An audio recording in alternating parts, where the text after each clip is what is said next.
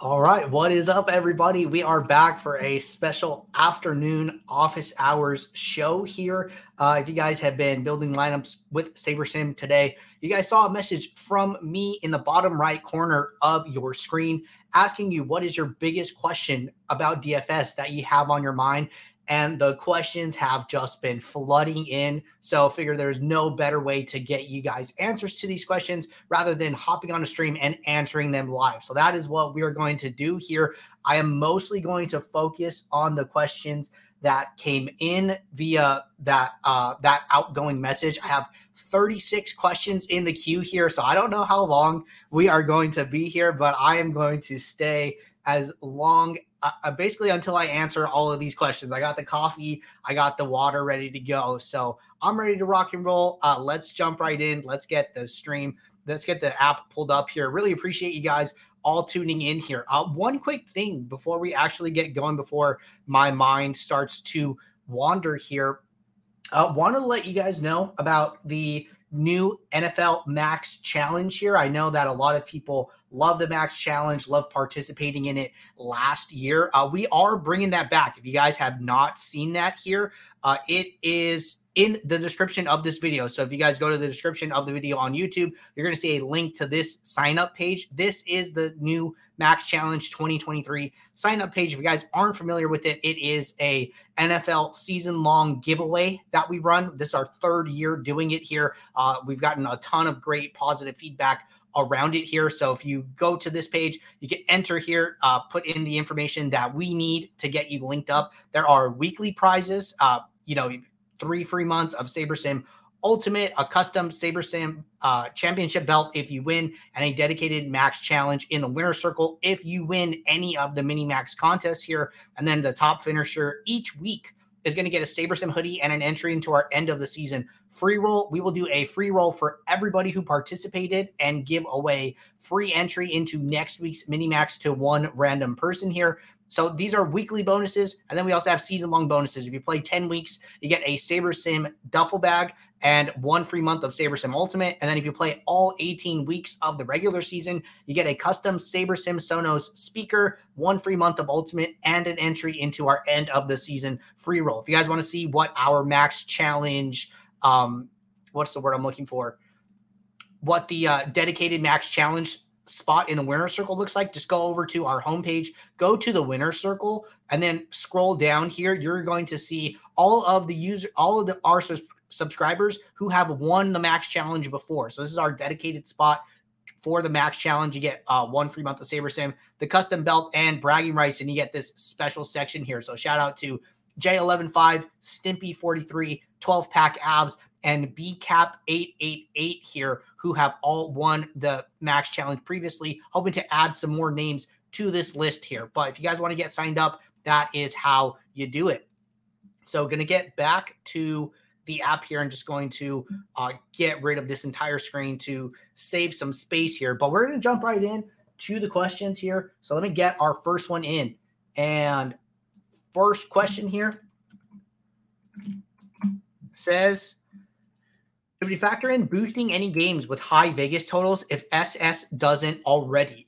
So what I'll say is that, our game totals are not going to be perfectly in line with Vegas because we are generating these from our play-by-play sims that we're running here. So we are comfortable taking stands against Vegas. If, KC is projected for 26 points and we have them at 28, we stand behind these numbers here. But we do know what Vegas is projecting. And to be honest, we have, safety guards in place that let us know like, hey, we're really far off from Vegas. Are we missing something? And that's just more of a quality control check to let us know like, hey, we're still projecting Travis Kelce in, and he hyperextended his knee and now he's out, right? He's not officially out yet. He is questionable at the moment, but that would just be one example, right? Like, for some reason we still have Travis Kelce in our sim and it's affecting the KC game total. Let's fix that, right? So whatever you guys see in the app, we are standing behind it. We are aware of what that number is.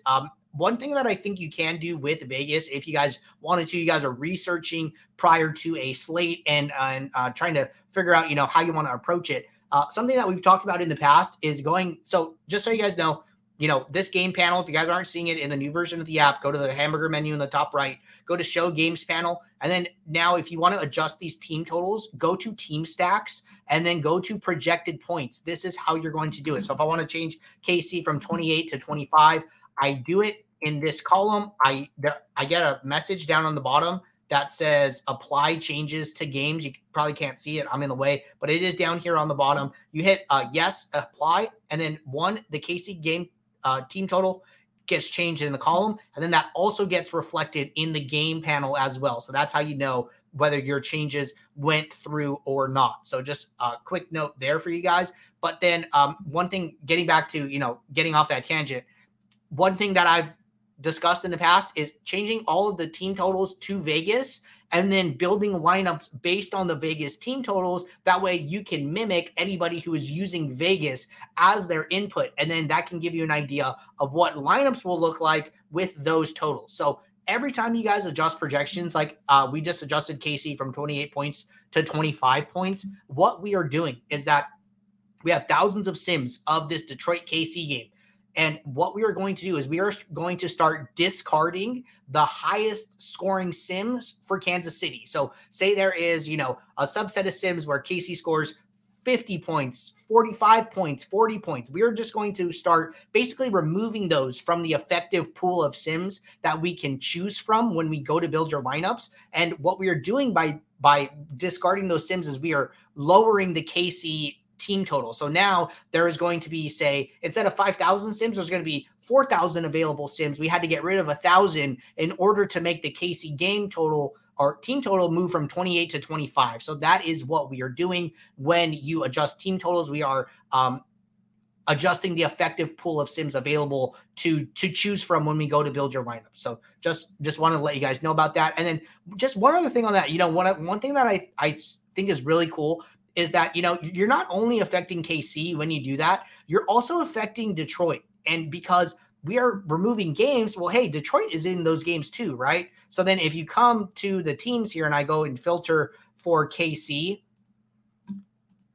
and I go to just sort by projection here. So let's go to a new workspace, actually, where lineups haven't already been built. Let's just start fresh here. And then I'm just going to go to team stacks. Going to go sort by projection, go back to KC, put them down to 25 here, click yes. And then now when I go back to filter by this game, I'm going to go down to KC here. So all of the KC players have pretty much decreased in projection, which is what we expected, right? Lowering the team total will decrease the point projections, very standard there. But when I go to Detroit now, I'm going to filter for Detroit. I'm going to get rid of KC. They're going to have adjustments as well. And interestingly enough, they albeit small, some of these things make sense, right? Hey, the game is a little lower scoring. So maybe Detroit has to, maybe the game is just tighter. It's just neck and neck. So we're seeing a little more points for the running backs, right? Jahmyr Gibbs, a little point increase here. David Montgomery, point increase here. So when this game stays closer, Detroit runs the ball more. And then when this game is farther apart, well, then, we're going to see a little more passing, right? And ARSB got like a little boost, but it's nothing as close to what David Montgomery and Jahmyr Gibbs got, right? So I find that very interesting. And you can see how getting rid of high scoring games affects the point projections for Detroit as well. So I think that is like super cool with the way that we are doing that for you guys in this particular scenario. But good question. Happy to, good one to get us started here. All right. Second question. Said, will there be a strategy video for NFL? I'm starting to get the tools down for MLB. However, NFL is my focus. Love to hear best practices for NFL. Thank you. So the answer is yes. Our content schedule is, I believe, set to start either possibly later tonight or tomorrow. So look for our How to Beat NFL DFS in 2023 playlist to go live either tonight or tomorrow. But, for those of you guys who've been playing with us in recent years or even this current ongoing MLB season, you guys are probably familiar with these, but let me just call them out really quickly here. So if I go over to the YouTube channel, And on our homepage, go to playlists, and then you are going to see all of these videos up here at the top. We have a couple college football videos now. In case you guys missed it, how to beat college football DFS. There was an initial video with Jordan and Eric, our data scientists, who built the model. And then there was a second video of Jordan walking through a college football process here. So we're going to have very similar stuff to what you've seen for how to beat NFL DFS in 2022. All of it updated, though, for the new app and the new features and the new tools that we have. So be on the lookout for that. That is coming very soon. All right. Jumping back to SaberSim here. And our next question here. Gosh, I hope I don't get confused here. I'm going to do my best to not miss anybody's question. All right.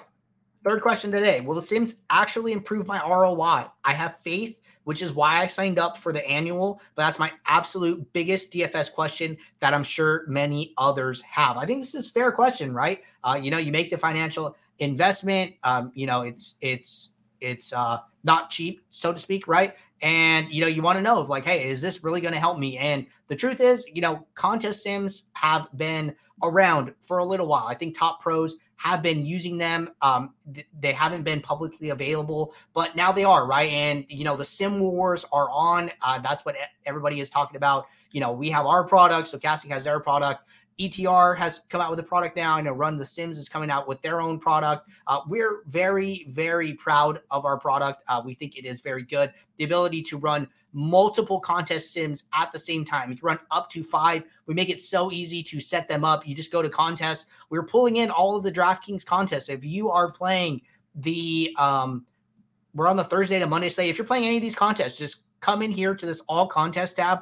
Right click on any contest. You're going to get this add contest sim pop up. We are going to autofill the description. We are going to autofill the contest size, the percent to first, the entries paid, and we're going to list it at 100,000 sims. And then you can go in and you can change the ownership. Right now, we only have the one ownership bucket. I believe we are going to have all 12 or 13 options here before week 1. So be on the lookout for that. But this is just our initial ownership here. And then you save that contest sim. And then I can go in here and I can save up to 5, right? I'm going to do this, add 3, add 4, add 5, go back to my build, and then boom, all 5 of these contest sims are here ready to roll. So you are running 5 contest sims 100,000 times each for each lineup here, and then you are getting metrics returned for all of these lineups. So then I'll just display this here. So I'm going to check all these guys. I actually still have to kick off some lineups. So I'm going to make 2 adjustments, 2 projections. Going to go back to my build settings here. Going to make this 500 lineups instead of 5,000. And I actually don't know why this was grayed out. But anyways, going to build my 500 lineups here. And then I will show you guys what it looks like on the other side after all 5 contest sims are run. And to be honest, I think you can only run 5 at a time, but you can still have more than 5. Like you just have to run 5 at a time. So you can run 5 and then run another batch of 5 and then run another batch of 5. I'm almost positive that's how it works, but we could even sit here and test it. I don't mind doing that. So just waiting for these 500 lineups to finish here. Lineups are done. I'm going to kick off all 5 of these contest sims. So just making sure that all 5 are checked. Whatever ones are checked is whatever ones will run here. So running the 5 contest sims now. And then once those finish, basically in the sorting methods here, these values will get populated. So you can see all 5 contest sims in the sorting metric drop down here. And then once they're done, I can go through and see them. This is actually a great time to display compact mode. So we have this option here under show games panel in the top right hamburger menu, compact lineups mode. What this does is instead of just seeing one lineup here in like the field of view, we're actually converting it to a row format and showing you multiple lineups at the same time.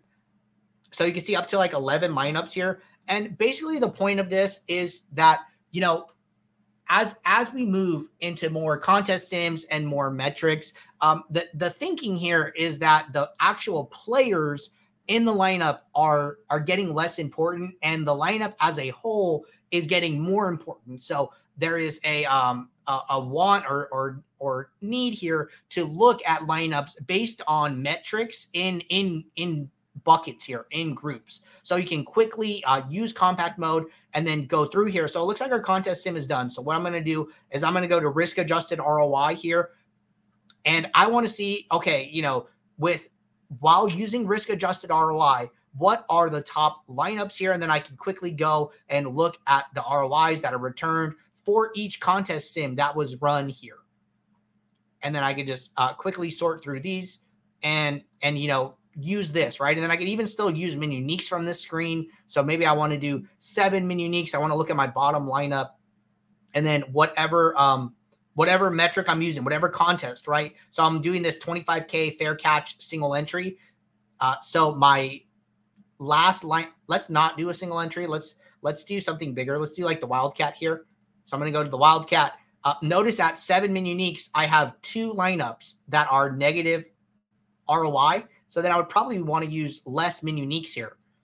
And I would do at 6 min uniques, 1, I'm getting 20 lineups here. Before at 7, I was only getting 17 lineups. And then now my last lineup is 27.7% ROI in the Sims, or actually 17.9, sorry. And then I could see that I am at lineup 280 out of 500 here. So this is just another way to quickly take a look at the summary statistics rather than the individual players in your lineup. So I think this is cool for people who don't have a ton of opinions about who exactly is in their lineup, or if you wanted to just go through here, quickly look at the metrics, and then even go back to the old view, you could do that as well. So then I turn compact mode off. I use this arrow to move the lineups back over. And then if I wanted to use these things in tandem, then I could come in here and just, you know, wondering what do my exposures look like. And I noticed that the Commander's D is my highest exposure, which is like kind of interesting, all things considered here, just because defenses are like so variant overall. And then, you know, maybe I'd make some fine tune adjustments here and then go in and lower the Commander's D, which is probably something I would do here if I was actually building these lineups for myself, but just some food for thought for you guys. So I just wanted to show that off a little bit and talk about contest sims overall here. I think that, you know, they are the next wave of DFS, right? We kind of talked about, hey, you know, first was like having projections, and then second was having an optimizer, and now it is having access to contest sims, which top pros have been utilizing to crush DFS for years now, and then now these are publicly available tools. All right, great question there. And next question here, I think we are on question number 4. Question says, what's the best way to attack single entries and single entry showdowns too? Okay, so good question here. Over on the YouTube channel, just want to call this out here. I know I did this video for MLB, but I think a lot of the concepts apply here. So on the playlist channel, go to Coach's Corner, and then I have this video, how to build single entry lineups with SaberSim. It's a 10-minute video walking through a single entry process. People ask me about this, and this is actually a very similar process that I used to qualify for the FanDuel Baseball Live Final in 2022. So I'm you know, happy with this process. I stand behind it. Definitely things have changed with some of the tools that we've released here. So going to be a little bit interesting, you know, adjusting there. But I think that, you know, some of the overarching DFS concepts covered there is a good place to start, and you could start there and then go from there. But basically, you know, if I wanted to build a single entry contest here, a couple different ways to do that, right? I think one thing that I'm trying to do is find out where I want to go on a slate. And one of my favorite ways to do that is to build a pool of lineups. And we're only using 500 for this example here, just for the sake of time. But if you guys are on the pro plan or the ultimate plan, just remember that you can build up to 5,000 lineups. And then usually these build settings will default to 5,000. I just turn it down to 500 to save time for the show. But basically, I like to look at my pool of lineups in different snippets. And then I try and use that information to figure out how I want to approach the slate. So one thing that I like about that particularly is that it gives you a good idea of where SaberSim thinks the leverage is with some of these ROI metrics, et cetera here. So I would just leave it at 1 min unique. I just want to look at the pool, the entire pool, no, not getting rid of any lineups for diversity's sake here. And then I like to come in here, sort by a couple different things, right? So I think risk adjusted ROI is definitely the best option here at the moment, but I also do like to look at regular ROI. So if I want to just look at, what are the highest ROI lineups in my pool? Well, first I'm going to start with looking at half the pool and the entire pool. So if you go to team stacks here, you can do this two ways. So there's pool exposure, which is all 500 lineups. And then there is lineup exposure, which is the number of lineups that you have in parentheses here. The reason I like to do this is because I want to look at the whole pool, take that into account, but I also want to take into account the higher ROI lineup. So then I will start in like a zoomed out view, and then I would just shrink it down and see where the leverage ends up going. So let's kind of walk you guys through how to do this. So first thing to start, going to start by pool here, going to look at all of the exposures here. And one thing that's popping out to me is this 20%, 21% Tampa Bay here. So we see a lot of exposure to Seattle here, but it's like fairly close to the pool, right? But then we almost see double to Tampa Bay, 12% to 21%. So I kind of want to see how that moves here. And then another thing you can do is even go by projected points. Like, okay, the chalkiest teams, because we're just assuming that high projected points here are going to lead to more ownership in general. How do we feel about them? And it looks like we hate Dallas and the Chargers. We like Cincinnati a little more, KC a little more. Don't love Baltimore, but just looking at like the top 4 or 5 teams here, it's probably a good place to start. It looks like Seattle is like our favorite kind of leverage play probably on the slate at the moment. And like, hey, we're going, 6 teams down the list here, and we really like Seattle. So just keeping that in mind as I start to move things around. So then going from the top 50% to, I don't know, the top maybe 20%, looking at the top 100 lineups. And I want to see how these things move here. So boom, Tampa Bay goes from 21% to 33. So we really like Tampa Bay as a leverage play here. So that was somebody that I was keeping my eye on. I thought that might happen here, right? Also, Cincinnati, still dingling. KC actually went down a little bit. So as we get further into the top lineups here of ROI, we actually like KC a little less. And then I'm going to go to the top 10%. Tampa Bay keeps going up and up and up. Seattle actually came down a little bit, interestingly enough here. Going to go to top 5%. And I'm just doing this to just see what happens at each interval, right? So now we're like really shrinking down to these 4 teams, which is kind of the 4 teams we've been seeing the entire time. One thing catching my eye, they're all over 10% pool exposure here. So I think that's kind of like a good thing. And the reason I think that I would probably stop here. I think that this is fine looking at like the top 5% here. The reason I do this is because, like, for instance, I was playing baseball yesterday, and I noticed that Boston was like showing up for me over and over and over again. And in like my top 5% of lineups, I had like 60% Boston, but in my pool, they were actually only like pool exposure of like 7%. And it was kind of low. And I decided to not go with them. They did okay, but I mean, all things considered, I just thought it was like a little too much leverage for the specific contest that I was playing. So I decided to go with a couple different options. But I think that, looking at the lineups in these bite-sized chunks can just help you understand, like, okay, is this too much leverage for a particular team? Do I need to rethink it, et cetera, et cetera? So this is like something I do in my single entry process to help me figure out where I want to go. And if I was doing it, I would probably start with the Tampa Bay lineup. And then from here, we actually got rid of the plus and minus icons on the side here.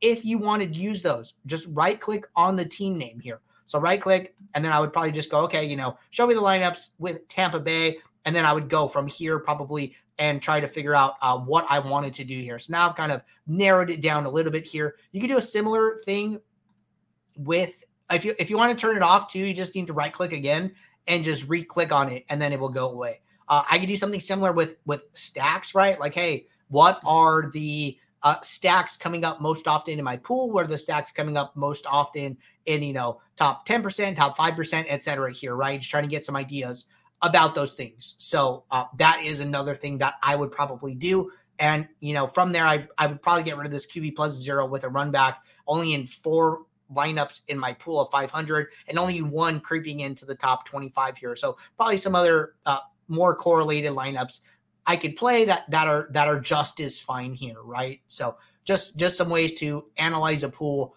of lineups here that I preferably like. Okay. I know we didn't talk about Showdown there. We just really talked about main slate stuff here. But I think for Showdown, we talked about this a little bit earlier on the first part on the normal office hours earlier. But just remember, I think for single entry Showdown specifically, you kind of want to handle it a little similar, right? You're trying to figure out, okay, how do I get from a big number of lineups to the one lineup that I want to play, right? And sometimes you get to a point where, hey, these lineups are like so similar. It's kind of like a coin flip, which one you want to play. And in those cases, I'm okay really playing either of them. I don't really get too particular. I think that, some of these lineups are going to be very, very similar, and I'm okay with going with either one. But the more important thing is, how do you figure out what direction you want to go on the slate? How do you go from 500 lineups to, maybe 6 lineups that you're comfortable playing? And then, you kind of just figure out which one you want to take. So I talk about how to narrow it down to the final lineup in that video that I mentioned earlier on the YouTube channel. All right. Next question here. Hi, Andrew. What are the best ways to get leverage against the field? Great question here. So really, I think sorting by ROI is probably the most leverage that you can possibly get. And the reason for that is because the highest ROI lineups are generally going to be lineups that have very low ownership. But when they do good, when they bink, they have a very clear path to victory, right? So ultra leverage is going to be ROI. For those of you who feel, that is too risky, which we have some questions around that topic coming up here. And we've talked about that in our most recent pro video. If you guys haven't seen it in the Discord, if you guys are on the pro or ultimate plan, you should have access to the pro videos channel. Jordan and Matt talked about the riskiness of ROI in the video and ways to combat it. But one of the ways that we're introducing here is this risk-adjusted ROI. It is basically taking some of those things into account here and giving you lineups with a little less leverage. So that is one of the ways that we are accounting for that for you guys here. So I think risk-adjusted ROI is probably going to be one of my favorite sorting metrics here. But really, running these contest sims and then getting that data and then using that is going to be ways to get leverage on the field, right? So the most important part of a contest sim is having accurate field lineups. So our ownership drop downs here should help you out with that, because playing a low stakes single entry is a lot different than playing the flagship GPP on any day, right? So those differences are going to be important. One thing here, right? Or actually a couple things. If you guys want to see the lineups, actually see, what stacks, what teams, etc. are being used here, go to contests, go to ownership contests, and then you're going to, in this view button, click the eye icon. It is going to populate the lineups that we are using to build ownership projections here. So this is how we build our ownership projections. And then if you want to even wiggle this down further, go to create custom field here.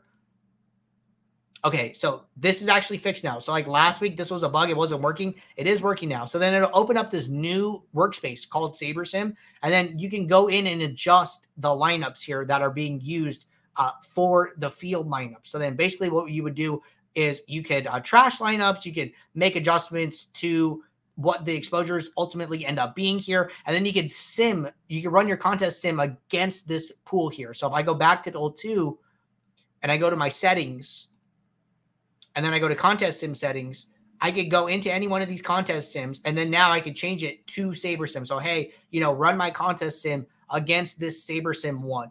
Another option for you guys here. Maybe you have custom projections that you like. Maybe you are, aggregating projections from around the industry, and you want to upload them to SaberSim. You want to create your own field. You can do that. So go to upload, copy and paste, or upload CSV, and then go to my, the projections will get put in the my own column. You can save them there. And then what you can do, use this wheel icon, use match exposure to ownership. Basically what it's going to do is it is going to set a min and max exposure based on the player's ownership here.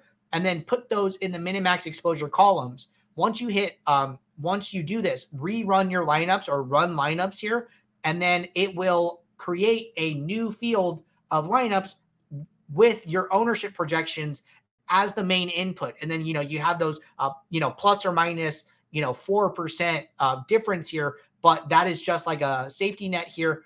And you're going to get lineups that look a lot closer to the ownership that you set here.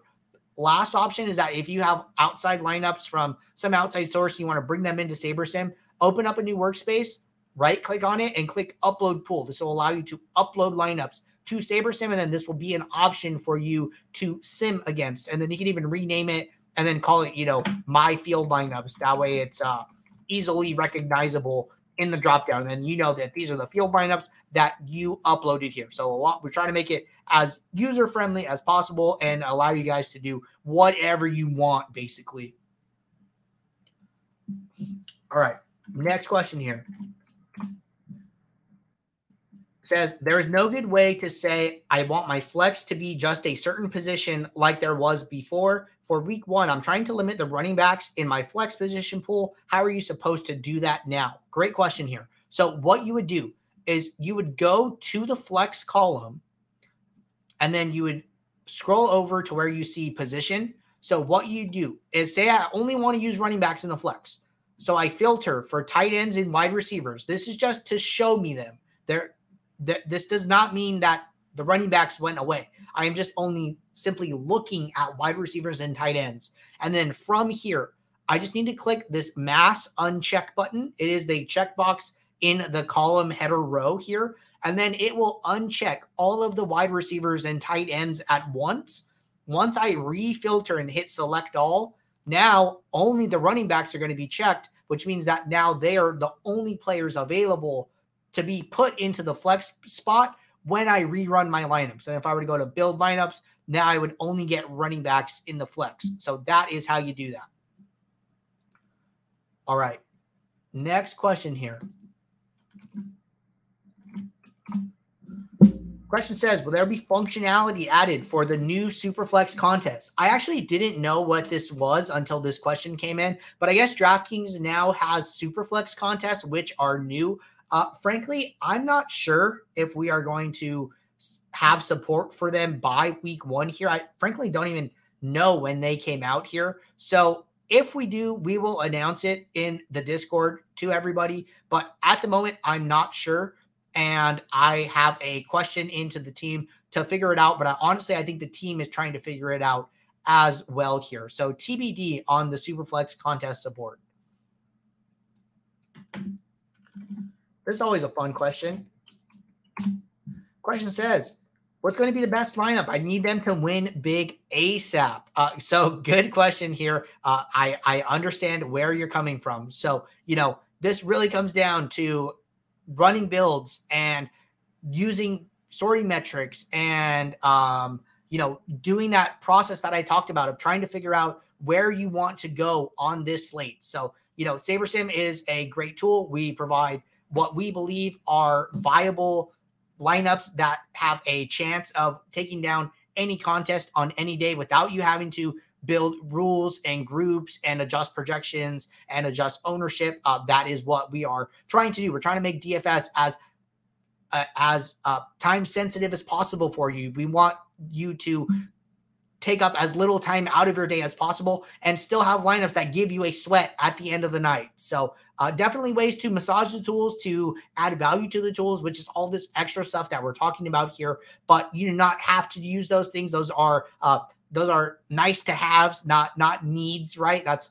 something that comes up a lot. Like, hey, am I doing anything wrong by still using SaberScore? Like, no, SaberScore is a sorting metric that was built on contest sims. So we've just run the contest sims and given you the formula. You just don't have to run it every single time. You can add value by doing it every single time, right? You capture some of the nuance of individual contests, but there's by no means to say that SaberScore is not now a bad metric here. So I think there's still plenty of ways to use the tools in a time-sensitive manner and still have strong lineups here. So hope you are consuming some content and trying to learn. Be on the lookout for our How to Beat NFL DFS in 2023 playlist dropping soon.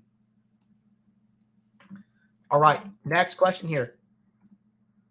Okay, so couple updates here. So Matt said in Discord yesterday, no Superflex support for week 1. So it doesn't look like we'll be able to spin this up that fast, but I'm assuming that this is on the team's radar here and something that we do want to support long term. All right, next question. I don't know if it's more of a question or a concern. I know contest sims are the next big thing nowadays, but I am concerned that contest sims are going to give lineups that are going to have bad plays to get low ownership. It's all still very new to me. This is a great question, and this is really exactly why we introduced risk-adjusted ROI. We understand that ROI in and of itself is very high leverage. It is very risky. So having a risk-adjusted ROI that is accounting for that upfront for you guys is our solution. And, listening to Matt and Jordan talk about it on their most recent pro video is going to give you the best insight into what it is, how to use it, and why it is better than just raw ROI. So we hear you guys. We understand that the lineups are super leveraged, and we are trying to do our best to accommodate that and help you guys out. But that is one way to do it. Also, can mess around with custom metrics, trying to build in some safety nets, maybe some ownership, maybe some projection, maybe some cash rate, right? All of these things can be used as variables in one big formula to combat this ultra leveraged ROI plays. All right. Next question here. And this one says, easily my biggest question is that now that I am on the ultimate plan, what is the recommended sorting metric for showdowns? I've watched all the old videos on the subject. It seems when sorting by ROI or the new risk-adjusted ROI, most of the time the sim optimals are 1, whereas before using single game Saber score, they were 5 to 3 sim optimals. Thanks. Okay, very good question here. So if we let's go to the Thursday showdown here, and I have it up right here. So just really quickly, quick tangent. So if you guys saw in the slate selector, these were all selected already. The Detroit KC single game showdown for DK, the Thursday to Monday classic slate for DK, and the Detroit KC single game for FanDuel. So basically lineup slates get put in the My Slates column, 1, when you have an entries file, or 2, when you've run a build for that slate. So me doing all these demos, I've run lineups for all of these slates here, so they auto get put here. This is a great way to track all of the contests that you're playing in one view, right? You don't have to look at every single slate for DK. You can just look at the ones that you have uploaded CSVs for. Therefore, you know that you have entries files there. So just a quick thing there, makes it pretty easy to navigate overall. Okay, question was, sorting metrics for showdown here. So if you guys notice, it is defaulting to Saber score here for single game. So if you click into this formula, you're going to see that it is 3 variables, sim optimals, some projection, and a negative weight on average adjusted ownership. Frankly, I still think that using sim optimals is a great option here. Having that as a variable is important in my opinion. I think that information is valuable. So honestly, I probably wouldn't just sort by risk-adjusted ROI or ROI. I would probably maybe create a custom metric here that uses both of those things. Like maybe I'm using risk-adjusted ROI and I'm using sim optimals. So I think that, that is good here. Just thinking through this out loud here, because I haven't done a ton of showdown content yet. If this lineup is showing up as optimal in the sims, so the contest sim is going to be different, right? So just don't confuse those two things. So basically, when we are simulating out the game, we are pulling sims from our simulation database, our thousands and thousands of game sims of the game, and then we are building the lineups. And then when we are running the contest sim, that is a separate sim. So don't confuse the sims that are used to build the lineups and then the sims that are used as your contest sims, because the contest sim is accounting for the field lineups. It is what are the other lineups that are going to be in your contest, right? What are our projected field lineups? So I don't think you can say one for one that, oh, high sim optimal lineups are going to do well in the contest sim. I think that is kind of what you are seeing here. But I do think that, you could probably strike a balance between the two and have some type of custom metric that balances, risk adjusted ROI and sim optimals. And then sim optimals can be like your safety net, right? So we talk about building in projected score or cash rate or win rate or cash rate or some ownership, etc. Maybe you're building in some custom metric that is balancing ROI, risk-adjusted ROI, and sim optimals some way, somehow, right? So you're going to have to build these custom metrics, and then you're going to have to let them sort your pool, and then you're going to have to see if the lineups that are being returned pass the eye test for you. That's really like the only way to do it here is build the lineups, go and look at your exposures, go and look at your captains, go and look at your flex players, and then see how it changes when you sort by ROI, when you sort by projected score, when you sort by your custom metric and see, what kind of balance you get. And then either go in, adjust the weights, adjust the variables, etc. here. So I would recommend if you're going to do something like that, probably start a little sooner than, Sunday morning and come in here, and start to massage it and figure out which way you want to go. So good question there. Really quickly, Garfield said, where's the link to the Max Challenge? It is in the description of this. Oh, you don't see it in the description? Interesting. It's possible that it is not, which I apologize for. I thought it was here. So I will double check that. But in the meantime, I will just drop it in the chat here. So I'm going to drop it in the chat. That link will take you to the sign up. Thank you for letting me know that you did not see it. All right. Really quickly, this is a kind of quick one. Said, is there any way to download all lineups from all builds? Is there any way to download the results of sims that show players, sim 1, sim 2, sim 3, sim 4? So if you want to download the lineups that you built, just don't go to my lineups, close that, go to pool here. And then this download button will allow you to download the entire pool of lineups from a build. If you have multiple builds, you're going to have to go into multiple builds to download them. And then the second part is that no, there is no way to download the actual sim information of how the players do. We just show the range of outcomes for the players here in this distribution of how they did. We show the correlations, etc. here. So that is going to be your best source for that information, but unfortunately not downloadable. All right. Next question here.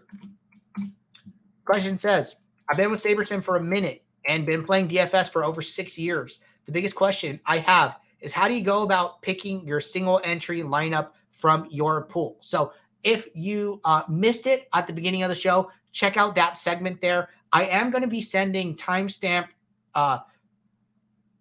recordings of all of these answers to everybody that sent in a question. So I will make sure to get the right timestamp back over to you, but we definitely covered single entry strategy at the beginning of the show. All right, next question here. Question says, excited to see how everything plays out with the Sims, Ultimate, and NFL. Honestly, just been one thing about contest selection and the best way to be profitable in NFL. Managing multiple sports and slates is also of mind. Feels a bit overwhelming, but really like what you guys have put together so far. So this is like the perfect scenario. If you're playing all the showdowns, if you're playing the main slate, the afternoon slates, the turbos, whatever, this My Slates tab is really going to be your best friend and help you keep track of everything that you're doing here. So I would take advantage of this, just screen and you can go in here, click through each one and just knock them out one at a time here. So I would take advantage of that. And then second part that I did want to talk about, you mentioned contest selection. So we are going to put out a DFS profit plan video that is NFL focused here. You guys should be familiar. I talk about it all the time, but in case anybody is not, on the YouTube channel, on the homepage, if you go to home, you scroll down, you go to new here, start here first. This start winning more with our DFS profit plan. This is our contest selection framework that we created from contest back testing here. Talks about splitting your lineups for a day into 2 builds, single entry in 3 max, and then 20 max and 150 max, and then only playing 2.5 to 5% of your bankroll on an individual sport slate per day basis, right? So any correlated slates. If you're playing NFL week 1 on Sunday, you should play 2.5 to 5% of your bankroll that day.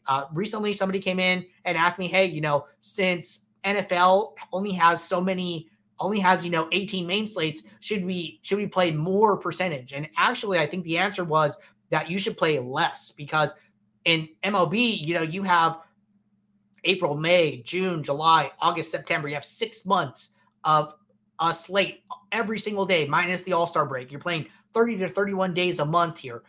That is plenty of time to smooth out your variance, or, it actually might not be, but that's like a bigger conversation. But basically, you just get more access to slates, right? You're getting 180 slates, which is 10 times as many slates as you're getting in an NFL season. So the variance in an NFL season is going to be so much higher than in an MLB season, in an NBA season. So, just understanding that bankroll management is actually even more important in NFL, because the contests are so much bigger. There's so much more good action that you can get, but you have to remember that there are only 18 main slates still. So it is important to watch your bankroll, protect your bankroll at all costs, and make sure that you can make it to the end of the season here. All right. Great question here or there. And then moving on to our next one. Question says, hi, Andrew. I like your stack menu, but is there a way for me to say only pair QB with wide receiver in a stack? I don't like it when running backs are stacked with QBs. And when I used SaberSim last year, running backs would get thrown in the mix from time to time, especially grinder backs. Thanks. Yes, you could definitely do this with SaberSim. And I will show you how to do it right now. So going back to our Thursday to Monday main slate here, going to demo this. So go to settings and then go to lineup rules, and then go to add new rule. And then what you would do is you would say stack advanced here. And basically in this pane, it's going to give you all these options for players here. So what I'm going to say is QB equals 1. And then I'm going to make sure that running back equals 0. I'm going to make sure that this wide receiver equals 1 here. So this is greater than or equal to. So what I'm saying is use a quarterback and use a wide receiver and use exactly 0 running backs. This gives the option for tight ends to be used here, but I have made sure that I am making running backs at 0. And then once I save this rule, that rule will be checked. And then any lineups I build from this point on will have those 2 things in mind. So you will always get lineups with a QB and a wide receiver. And we can just test this, right? Make sure it's working right. So I have my 500 lineups, going to rebuild my lineups here, and then going to see what these come out with. But I am fairly positive that this should work. Going to grab some water while we wait for these lineups to build.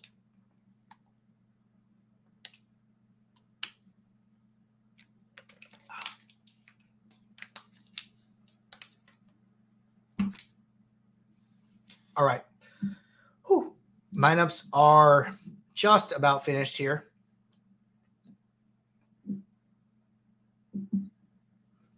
All right, we are in the post build now. So going to go over to my stack exposures. Stack exposures are going to be the best place to see this. And then one thing is that I'm always getting a QB plus I'm getting a QB stack in every build here. So that's good to know.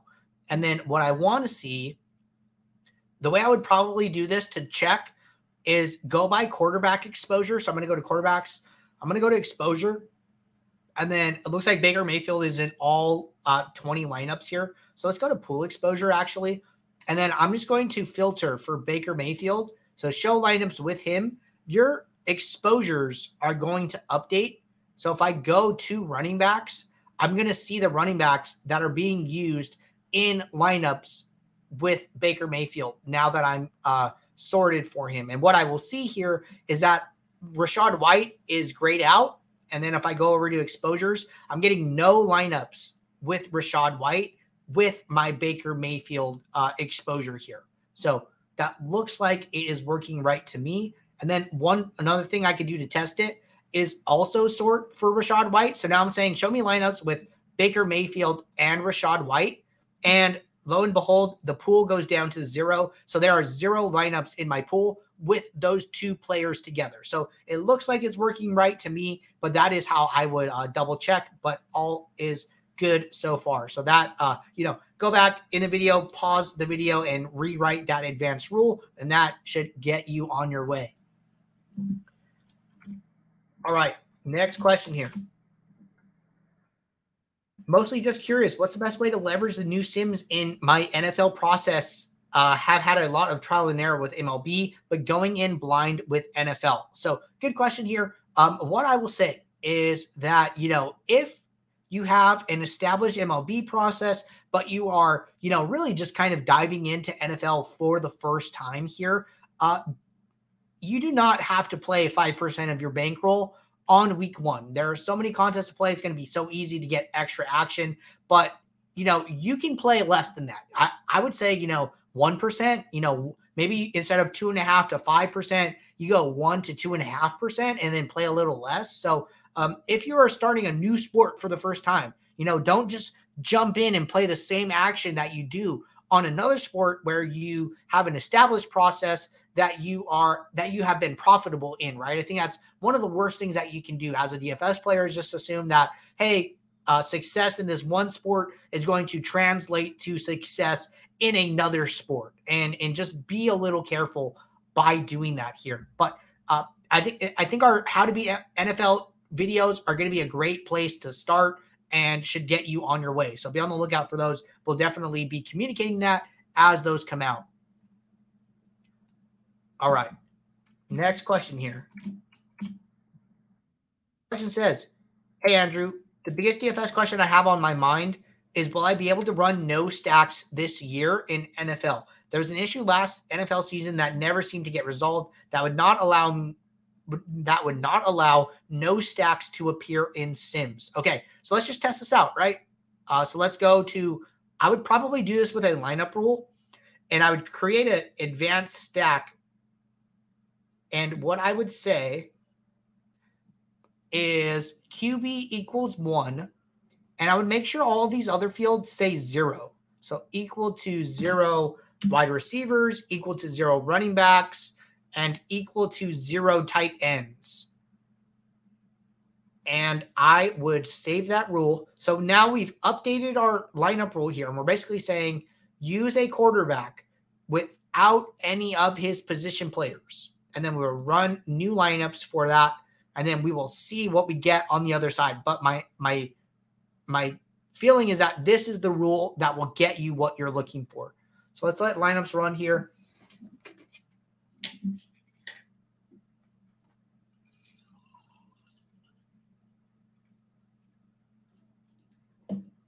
Grabbing a little bit of coffee. Uh-oh. Lineups aren't building. It's not good. We might be able to get this one other way. I have one backup plan in mind.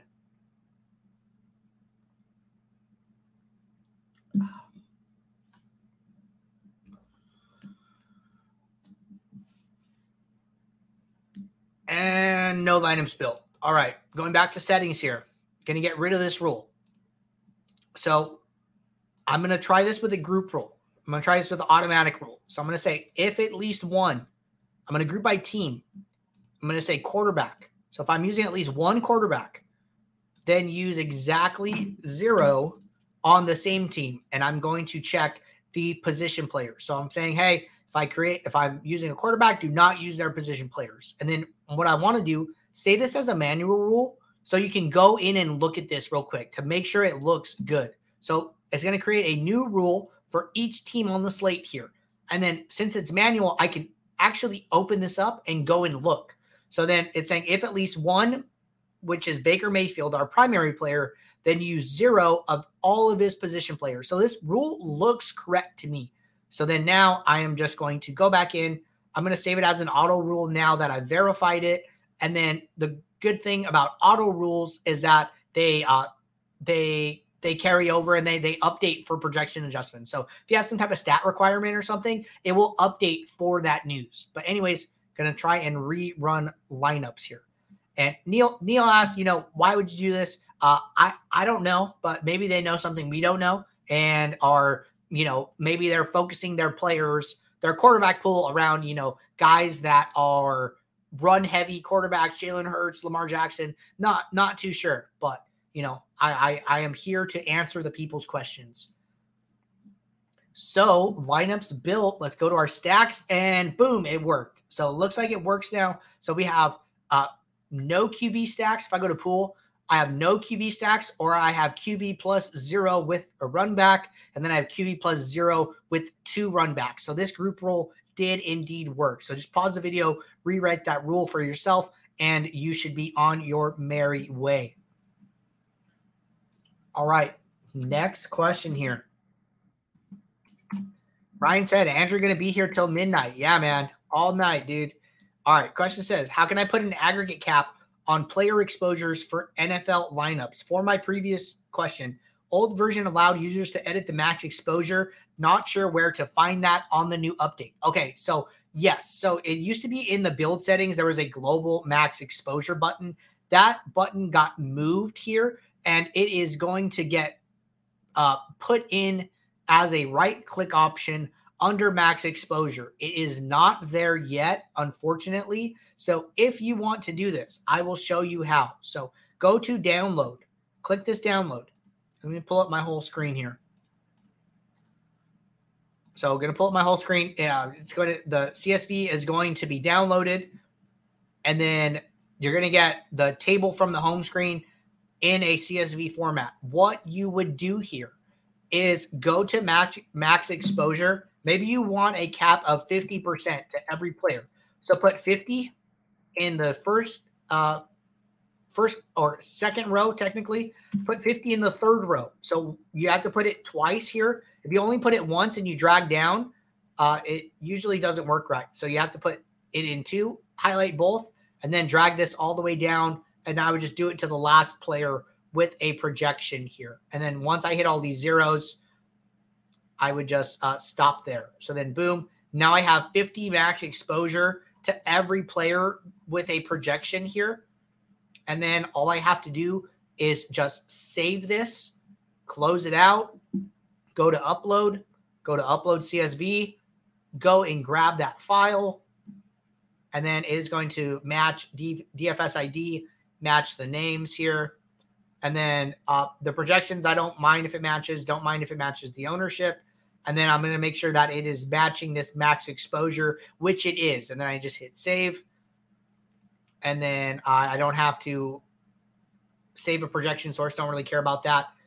And then when I go to all, everybody's going to have this 50% max exposure. So remember that the all tab is I don't want to use all to describe all, but basically players can have exposure in one column. So like say you put 50% wide receiver exposure to Justin Jefferson. Well, if the builder likes Justin Jefferson, it can be like, fine, I'm going to put 50% in the wide receiver column, but then I'm going to go put another 50% in the flex, and it's going to actually circumvent what you were trying to protect. But if you put it in the all tab, then this will apply it across the entire lineup and not just in an individual column. So that is what the all tab is good for. And that is why I would use that for your max exposure. So if you upload those max exposures, you don't see them in one of these other slots, just check your all tab and you should be ready to go.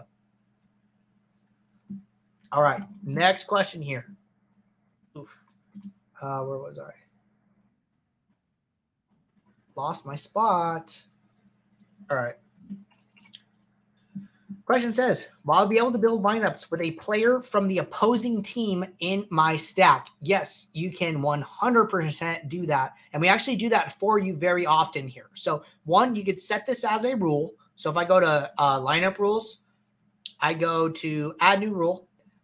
What I can do is say, I can do a basic stack. So I'm going to say stack at least 3. If I want to do like a QB plus 2, or if I want to do a QB plus 1, maybe, so stack at least 2. So I'm saying use a quarterback plus one of his positions here. And then I could say with at least, we'll say 1. You could even say exactly 1. And then I'm going to do position players from the opposing team. So it's saying do a quarterback plus 1 stack with exactly one player from the opposing team. And then you can, maybe you only want wide receivers or tight ends. So this is an easy way to do it. This basic way, you could even be more specific with the advanced way. So what I could say is, use a quarterback and then use at least one, I could say a wide receiver or tight end here. And then I'm going to check this opposing team box. And then I'm going to say with at least one wide receiver on the opposite team. And then I would save that. And then that would do that for me. But just building lineups on default is going to get you a lot of runbacks in general here. I know we did that one rule with no quarterback stacks, but even then we were getting runbacks in those stacks here, right? So just doing a default build here, no crazy adjustments or rules. I'm actually going to reset the build here. Just get rid of any adjustments that we've made here to flex spots, etc. Here, going to make my 2 adjustments, 2 projections, and then going to build fresh lineups here with no rules, no exposures, right? We got rid of those max exposures, etc. here, and then we'll just see what we return. But we understand the value of correlation, right? If you pull up any wide receiver, if I pull up Justin Jefferson, who is playing Tampa Bay, I can see who he's correlated to. And first off, he is correlated to his quarterback, but his second highest correlation is Mike Evans, an opposing wide receiver. So the sim understands that, hey, when Justin Jefferson is having a good game, Tampa Bay is probably throwing the ball a lot as well. And Mike Evans has some correlation to Justin Jefferson. So sim is picking up on that, and you can see that with these correlation coefficients here.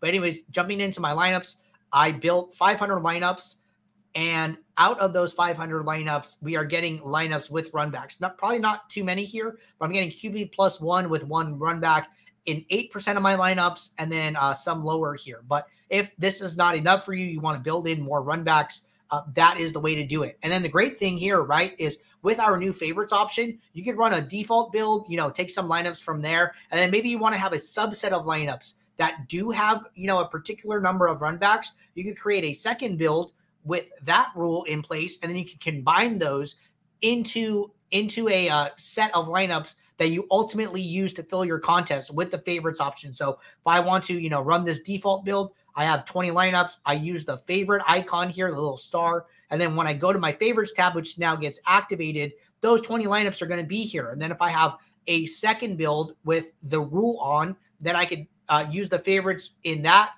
build. And then that will send the 20 lineups to the favorites tab. And then now I have 40 lineups that were constructed using different rules that I can use to save to my contest. So great use case for the favorites option if you're not getting what you want in a single build here. All right, next question here.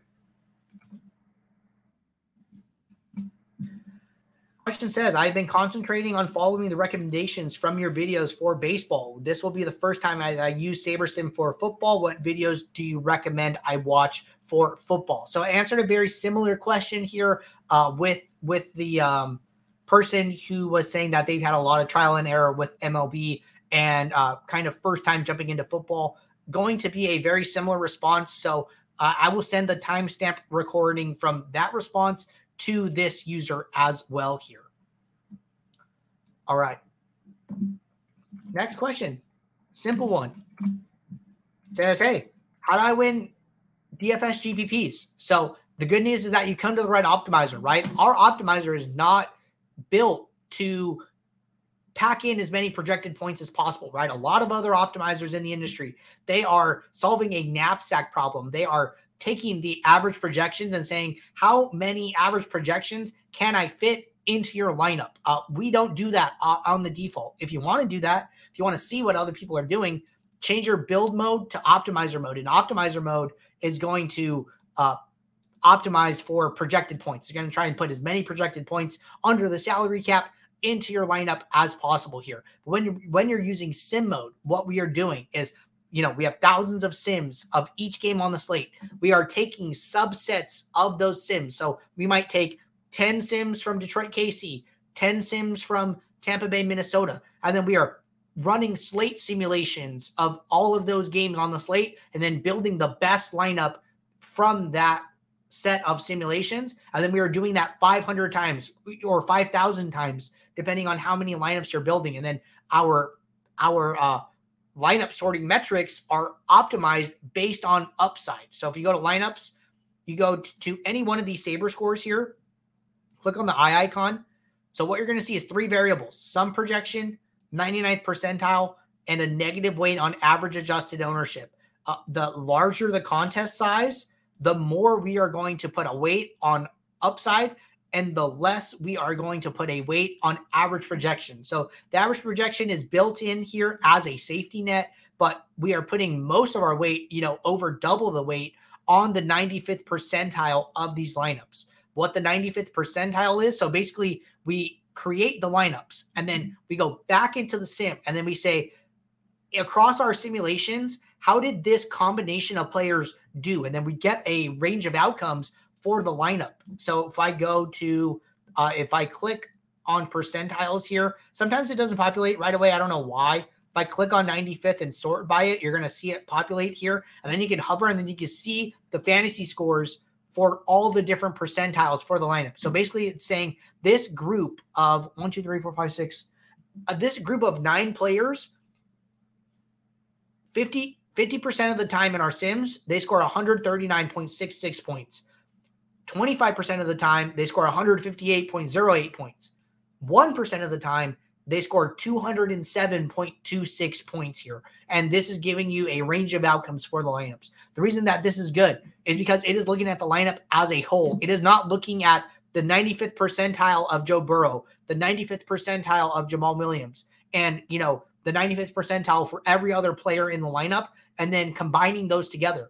That is taking a 5% outcome, multiplying it by a 5% outcome, multiplying by 5% outcome, doing that 9 times. You're taking 5% to the power of 9, which is an incredibly small number. That means that outcome isn't super likely to happen. But if you look at the lineup as a whole, this is much more representative of what actually happens in DFS contests. You're going to have this mix and match. Some guys might have a 99th percentile outcome. You might have, 1 to 3 players with that. You might have a couple players with a 95th percentile. You might have a couple players with an 85th percentile outcome, and you get this mix and match effect. So looking at the lineups as a whole across a distribution of our slate simulations is much more representative of what actually happens in real life. All right. Good questions so far. I think we're about like halfway through here. So going to hit this next one. Question says, coming from an optimizer, fantasy cruncher background, sometimes I feel like I'm not doing enough to add value and I'm just clicking an easy button, which may or may not work. If you had one SS feature besides the Sims that you would say is the biggest value add, what would it be? So I think this is a really good question here. Honestly, I think that you have been tricked into thinking that the more time you spend on your DFS process, the better your lineups will be. And I think that, SaberSim challenges those ideas by trying to do all of the busy work for you. You do not need to create groups and rules to account for correlation. We are doing that with our correlation slider. And our correlation slider is not just using the average correlations of the players. Frankly, I don't care how Travis Kelce does when Patrick Mahomes has a very poor performance. I care how the other position players on Kansas City do when Patrick Mahomes has a very high fantasy point outcome.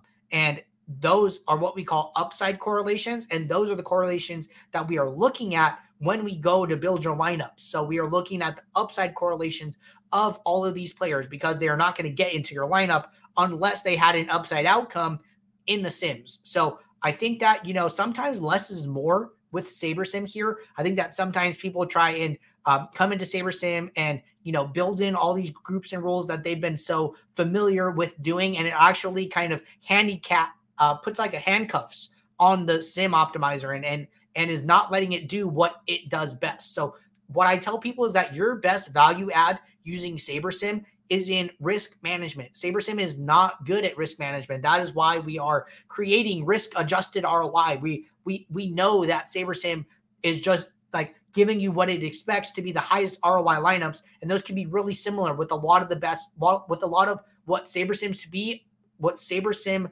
believes are the best plays for a slate, and it is just jamming them in because it believes that, hey, these players, these teams are what are going to get you to these high ROI lineups. And it is, the user's job to do risk management, go in there and say, okay, I understand that this is the angle that you want to take for the slate, but let's tone it down a little bit. Let's diversify. Let's put some exposure caps. Let's do some different things to manage our risk on this slate and not have a super boomer bust night. So that the best thing that I think users can do is let us take care of the projections. Let us take care of the ownership. Let us take care of the correlation. You spend your time, making game theory decisions, making bankroll management decisions about what you want to do in the post build after the lineups are created. I think all of that work before is what we do best, and what you can do in the post build is better than what SaberSim can do in and of itself. I talk about this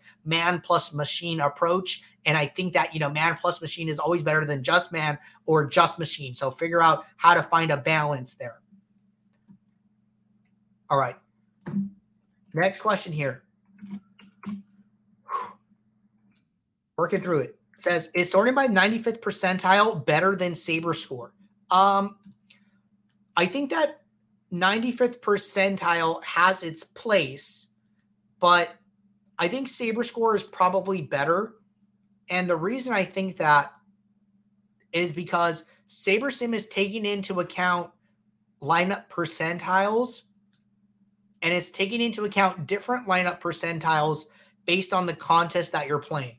So if I look at a large slate, 100 to 1K entries, and I click on the eye icon, it is using 85th percentile, and it is using it at a 0.5 weight here. If I look at large slate, 50K plus entries, we are now going up to 95th percentile, and we are using it at a 0.7 weight here. So basically, depending on the contest size here, our contest backtesting, when we were creating these Saber scores, different percentiles graded out better in different contest sims. So I think just doing like a blanket 85th percentile is probably not the best option here, and using the percentiles that as part of this overarching formula, still taking into account ownership, still using some amount of weight on some projection here, is better than just percentiles alone. I think that, if Matt had found that out, then the percentile would probably have a bigger weight here. But what we found out is that ownership is still important.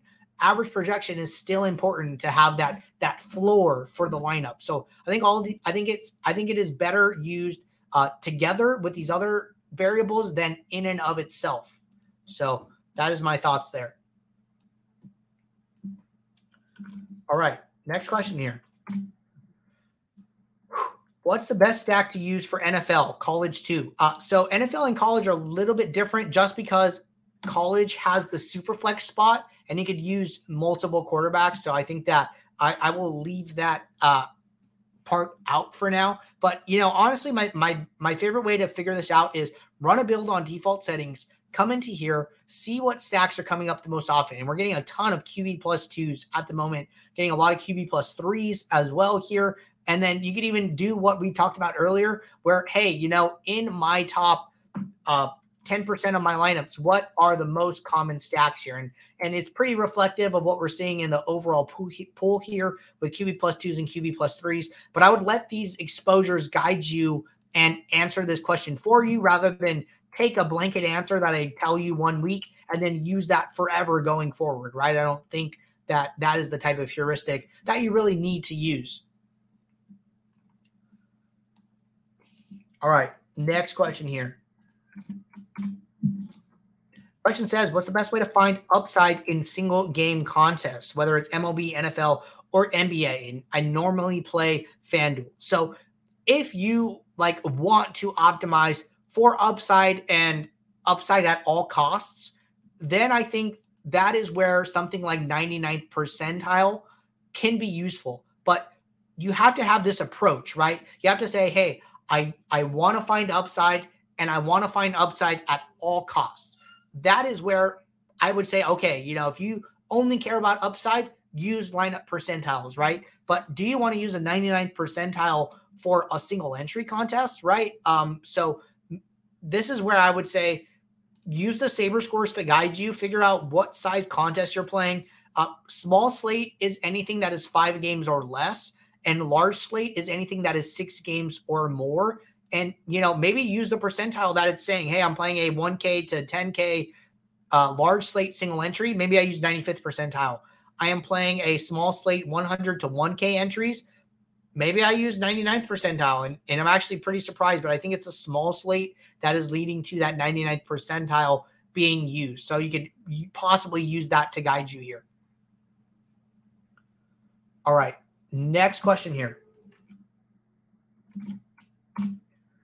Question says, will the stats offer targets for wide receivers, running backs, and tight ends? I think this is a solid request here. If I go into my home table here, go to all. If I go over to the right-hand side, you're going to see all these detailed stats. If you guys are on the pro plan or the ultimate plan, we do have receptions. If I go to receivers, and then you can even go to flex if you want to see running backs, wide receivers, tight ends all together. I do have receptions and we do have receiving yards. We don't have targets. So what I can do is take a feature request back here. So feature request, targets, stat, home table, and let the team know that people are asking for that. But I think that is something that we should be able to support here. All right, next question here. Question says, NFL Showdown breakdowns / strategy. So in case you guys missed it, so tomorrow we're going to have a normal stream. And then Thursday, Jordan is going to be on the show with me talking NFL Showdown breakdown strategy ahead of the Detroit KC game. And then on Friday, Jordan is going to be back with me and we are going to be discussing main slate strategy for week 1 NFL. So be on the lookout for that. If you guys have questions about it, happy to talk about it and be on the lookout for that show. And also, I believe we will have a showdown video in our NFL 2023 YouTube playlist. All right. Think I answered this one actually on the normal office hours earlier today, but happy to circle back on it. It said, in NFL Showdown, is it better to X out players I don't want in the captain pre or post build? 2, is it better to set max salary pre-build or run a build and then set a salary filter? 3, this is an odd one before I understand which settings to use, i.e. single game, small slate, large slate. I thought it meant entry size. So for NBA Showdown, I use small slate and Binked. Was it luck, flaw, and Saber Sim? Since on correct settings, I've made good lineups and am happy with the product, but that 1800 is now 800. Just a curious case, was wondering what your thoughts are. Okay, just going to start from top down here. So number 1, is it better to X out captains I don't want pre or post build? Honestly, so me, I don't like to X out anything. I like to just build the lineups and see what it returns. But if you know you don't want to play somebody, I don't mind Xing them out. It's almost like wasted lineups at that point, right? So for me, I am trying to just let the Sims do what they do, build the lineups, and then wiggle it down from there.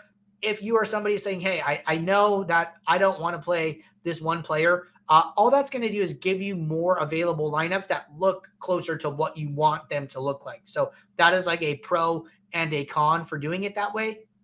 Number 2, is it better to set max salary pre-build or run a build and then set a salary filter? So the reason that I'm saying I don't like to make these adjustments in the before running my lineups is because you can have an effect on the outputs of the sim. So if we return a sim that is max salary and you've set a salary cap of 49,900, well, now we need to go in and alter the lineup to get under that salary cap. So it has a little bit of an effect on the sim outputs there.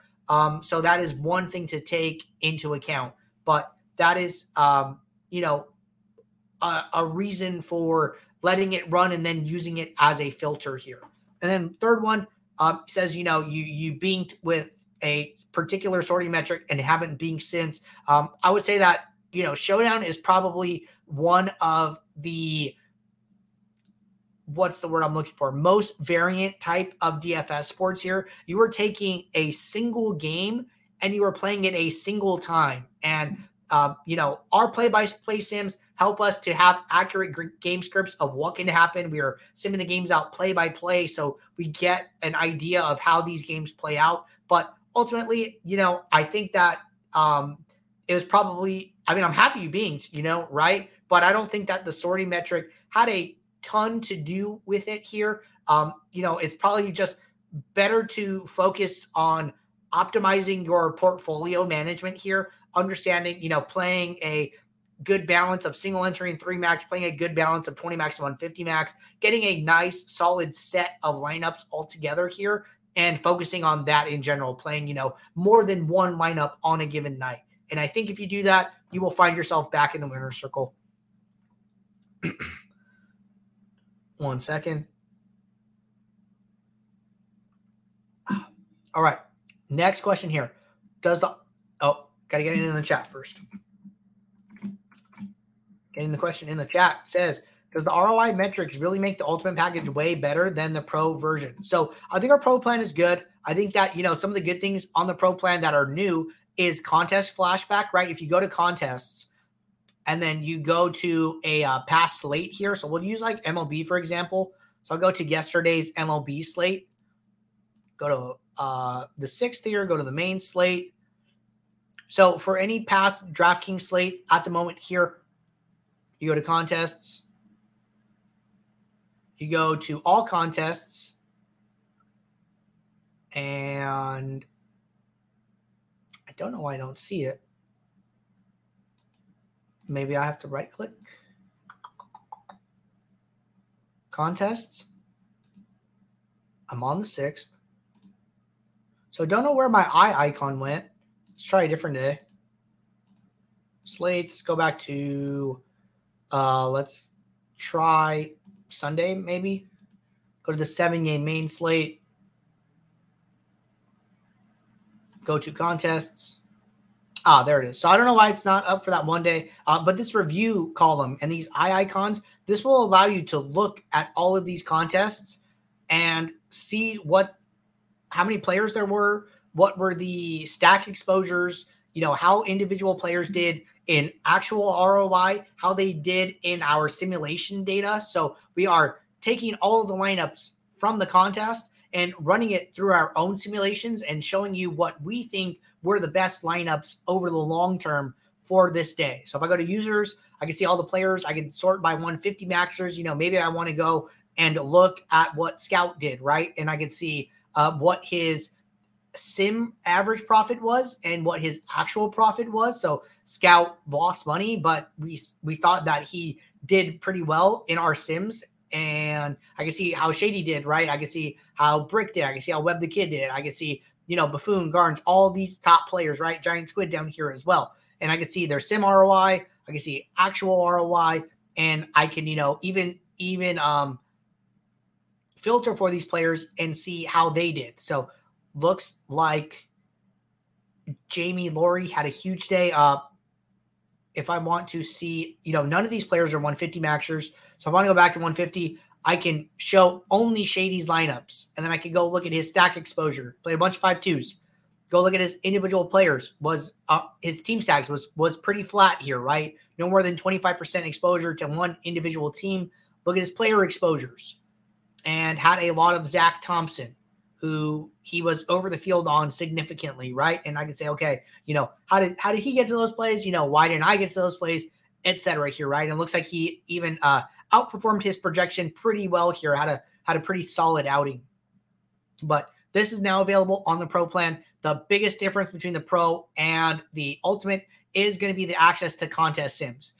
Getting back to the question, what I've been telling people is like, hey, if you are not ready to implement contest sims, if you don't have the time to learn this new tool, if you, have a process that you are comfortable with, don't upgrade. Stay on the pro plan. That's okay. It's not for everybody. Contest sims are not going to be for everybody. And I think it's okay to not use them. So by no means do you have to upgrade. Like I said, it is a nice to have. A lot of more people are going to be using them. So that's one thing, right? You're making a deliberate choice to not adopt this new tool, but by no means do you have to use it. So I think that if you're comfortable on the pro plan, that you should stay there. All right. Next question here.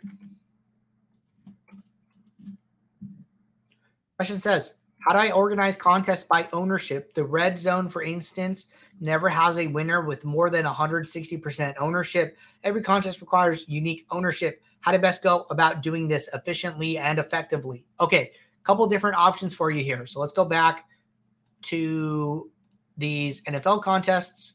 Just go back to my slates. We'll go back to Thursday to Monday. So there's basically two ways to account for this. And I am waiting for SaberSim to navigate to the slate. It looks a little frozen here. Page unresponsive. So I'm going to click wait. And then now it goes. Okay, so we're good. So we're back to the NFL slate for Thursday to Monday. Two ways to do this. If you want to set a rule where, hey, I do not want any lineups with greater than 160% sum ownership, I just go to add new rule. I go to rule type aggregate. And I go to my own sum, no more than, and then I put 160. And then now every lineup that I build will abide by this rule. Let's say that I don't want to write the rule. And let's say I want to do this in the post build. What I could do here, well, first thing I want to do is I just want to sort by ownership. And I just want to see what the highest owned lineups are. So I don't even see any lineups that are above that value. Our highest sum owned lineup in our pool of 500 is 119%. But basically, let's say that you didn't want any lineup over 100%. What you can do is use a filter. So go to lineup filters, go to add filter, and then say show lineups with ownership less than 100. And I hit save. So what it's going to do is it is going to go and look through the pool of lineups and put all the lineups with some ownership over 100% into the trash. Now we have 42 lineups in our trash bin that were in our pool previously. So just a note for you there. All right. Good question there. And going to move on to our next question. Question says, it used to sort by sim score. Now it has other options that don't make any sense. What is considered a small or large slate? Okay, so we did change the nomenclature here. If you look under your lineup, like say you're sorting by so to take a step back, whatever your build settings are or what Saber score it is going to default to. So if you have entry limit, if you have entrance of 10 to 50K, then we are going to look at how many games are on the slate. Since there's 16 games, is going to be considered a large slate. And then we're going to do large slate, 10 to 50K entrance as your default Saber score, which is what is showing here. This is Saber score. It is just, before we used to just have one Saber score. Well, we didn't want just one Saber score. We understood that small slates play different from large slates. Lineups with a contest with different number of entries require different values or different weights on variables here. So we just broke out the Saber scores into these 1, 2, 3, 4, 5, 6, 7, 8, 9 options for you. So when you look under your lineup and you see large slate 94.72, this is the Saber score. It just does not say Saber score. So don't be confused, but you're still sorting Saber score highest to lowest here.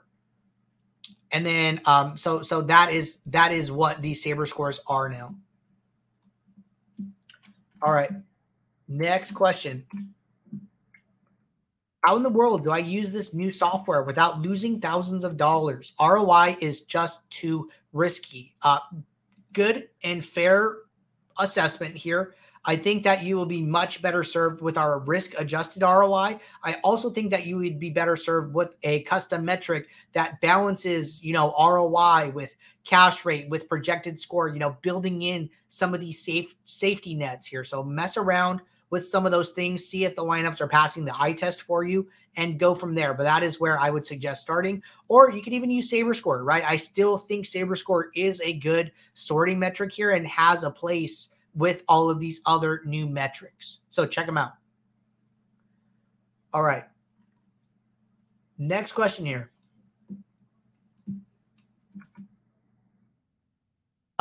Really quickly, Benny Honda said, can't find risk-adjusted ROI anymore. So what I was told is that sometimes the when you're logged in, you're getting stuck on a cached version of SaberSim. So what you would do is clear your cache. So I was told a hard refresh typically helps here. So do a Control Shift R on Windows, a Command Shift R if you are on a Mac, or you can even go to your browser settings and clear your cache from your browser settings. So that should return the risk-adjusted ROI and should allow it to show up. But yeah, definitely something that we are aware of and don't know why people are ending up on cache versions. So team is aware, team is looking into it. Kyle said, thank you for answering my question. Yeah, man, happy to help. That is what I am here for. All right. Next question. Question says, hello, Andrew. Thanks for reaching out. My biggest question is I've recently realized that I was building under Sim and wasn't faring well at all in contests. I switched to Optimizer, and I'm guessing that it should help me do better.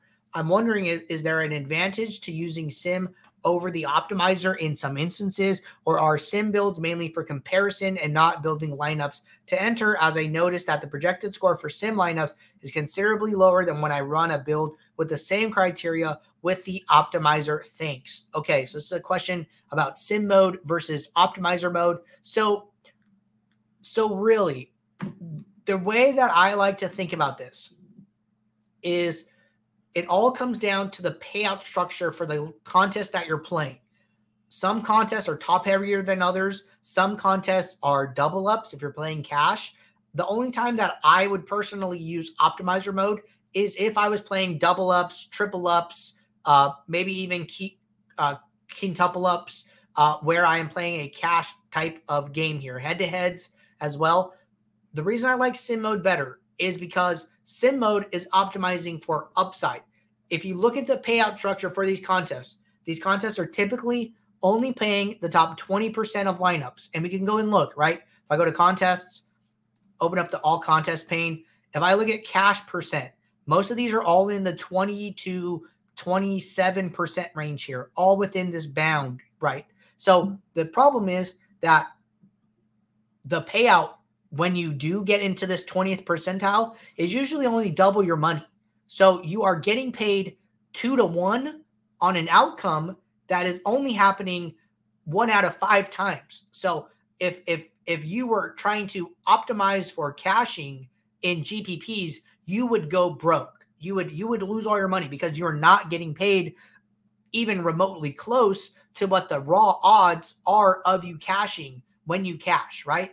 GPPs are all about the times that you win first place, and it covers all of those losses. So your DFS tracker, if you're tracking your bankroll, it is not going to look anything like what a poker tracker would look like, which might be this small like curve, kind of up and down, but always kind of going in a positive direction. DFS GPP trackers are a lot of lose, bink. Lose, bink. And it's just simply because of the payout structure. So yeah, using Sim mode, using our Saber score, you are probably going to end up playing lineups that are not optimized based on projected score, because we don't think that building lineups with optimizing for projected score is the best way to win GPPs. We think that you need to be optimizing based on upside. You need to be aware of the ownership of the lineups, and you need to have a small weight on projected score, but not a huge weight, right? So that is what our Saber score metric would recommend here. So I think that, building on Sim mode is the best option for winning GPPs. But if you want to, you could use Optimizer mode. I would just be a little more careful, and I would try to get out like, hey, try to move past, hey, I need to, cash every night. Like, no, you do not need to cash every night. In our contest backtesting, creating our DFS profit plan, we found that a winning player, a player with a high expectation of winning in a season, only has 6 to 8 profitable days in a calendar month playing MLB each and every day. So think about that. 6 to 8 profitable days means 22 to 24 losing days in a month. That is any profit. That is not a huge profit. That is, hey, they won money that day. And you have to think about the rake, right? if you are playing a $10 contest and it is ranked at 15%, automatically, once the contest starts, your $10 becomes $8.5. So people say, hey, I'm breaking even. I feel like I need to do more. Like, hey, you are beating the rate. You are getting your money back is winning. And then now it's just about taking that next step to get into the profit, right? So don't be super discouraged if that is what is happening to you. Next question here. Question says, how did I get my exposures right this time? So one thing that is new here is our all-in-one builds. And this was specifically created to help users get the exposures that they want. So a lot of times in the old SaberSim, it was make adjustments on the home screen, run a build, make minimax exposure changes. Oh, I ran into an unable to meet exposures message. Send those exposures back home. Send those projection changes back home. Rerun a build and then see if I can get it the second time.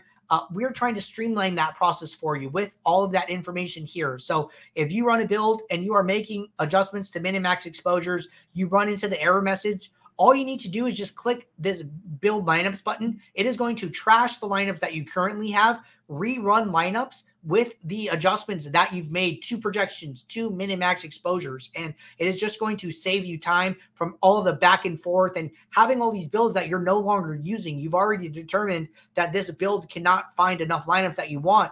Why do you even need it anymore? So we are just getting rid of those lineups and getting you new lineups with the lineups that you want. So, I think this all-in-one build approach should help you streamline that process. All right, next question here. Question says, who is the best value running back? Good question. If you want to find this out, go to running backs and then sort by value. So if you go over, you can find the value column. Value is simply my projection divided by salary times 1,000. This is, point per dollar value it's referred to as. This is, oh, this guy's the best point per dollar play. That means like you're getting the best bang for your buck if you're trying to pack in as many projected points as possible by playing this player. I don't think value is bad, but I would just be careful, optimizing for value. You're basically optimizing for projected score, trying to pack in as many projected points as possible. But this is a way to see, hey, what are the best value running backs on the slate, sorted by this value column. All right. Next question here. Question says, is research during the NFL season similar to MLB? Right now, I center my research on the most positive/negative leverage plays and start a build around a pitcher/stack I lock in on. I want to be able to do the same with quarterbacks probably. So I definitely think that research builds are still applicable for NFL. I think the one big thing with NFL is that there is because the main slate is once a week, there's a lot of coverage throughout the week and narratives can adapt. One of my favorites is, hey, Najee Harris's rookie season, his first game, he played 100% of the snaps. So week 2, everyone's like, Najee Harris played 100% of snaps and his ownership just got boosted, right? So listen to narratives around the industry, keep up with injury reporting. And I think that, just because it's a week-to-week sport, a lot of these narratives can adapt as opposed to, hey, there's MLB tonight, and guess what? There's MLB tomorrow, and you just don't have that much coverage. So there's not as much time for those things to take effect. So be aware of that, but I still think that research builds are good. I still think that you can, research stacks and try and find individual, combinations of players that you want to play there. So definitely think that's still viable strategy. All right, next question here. Question says, hi, when I attempt to build single game lineups for the Yahoo slate on Thursday, I keep getting this error. Even when I reset to defaults after I get the same error, what can I do? Thanks. Okay, let's go look. So let's go to all slates, go to NFL, let's go to Yahoo, and we will go to single game, Detroit KC. And we will just try to run a build on default settings here. So I'm going to make 2 projection adjustments, which I cannot do. Interesting. Okay, so if I go to flex, I can do it. So make 2 adjustments, 2 players in the flex here. This ownership looks very funky. So it could definitely be a problem on our end. I'm just going to try and build 500 lineups here. Hit build, see what happens.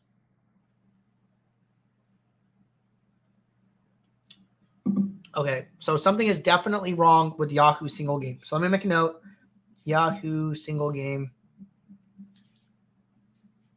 broken. And I will get back with the team. So thank you for pointing that out. Good question here. Question says, how do we see when projections are updated? So this refresh icon, the refresh projections, if you hover over it, now you will see the last time that projections updated for this slate. So I can see that there was a sim that ran earlier today at 3:18 p.m. for the Detroit KC game. And then if I click this, it will, refresh those projections for me. So always just come up here and hover and you will be able to see that. All right. So those are actually all of our initial questions here. I'm going to see if any additional ones came in, but then we will jump through. It looks like we have some questions in the YouTube chat and then in the Office Hours channel as well here. All right. So let's start with the Office Hours channel.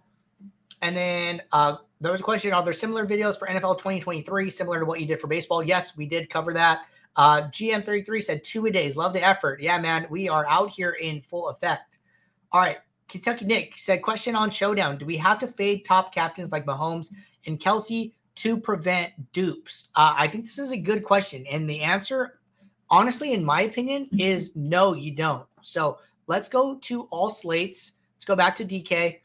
Actually, just go to my slates. Let's go to the DK Showdown. So one of the best ways, I think, to account for duplication is with GeoMean. If you can create a custom metric, then you can create a GeoMean one. So this GeoMean one is one that I've created. It is a custom metric. So what I did is I went to my own product GeoMean and I'm showing the value. And then when I hit save, it will display it as a summary statistic here. So let's say that we'll just pick a contest here and we'll do this. So let's say that I am playing this $10 150 max and I'm going to put some lineups in here. So it is 296,784 entries into this contest. So let me just pull up my whole screen and I will demo this live. All right, going to pull up the calculator. So in order to do the GeoMean formula, in order to find out what is the GeoMean value that I need to stay under for a certain amount of dupes, I need to pick a number of dupes to start with. So usually I like to start with a number like 20. I think 20 is good. So I'd go parentheses 20 divided by the number of entries in the contest, which I just wrote down was 296,784. Close the parenthesis.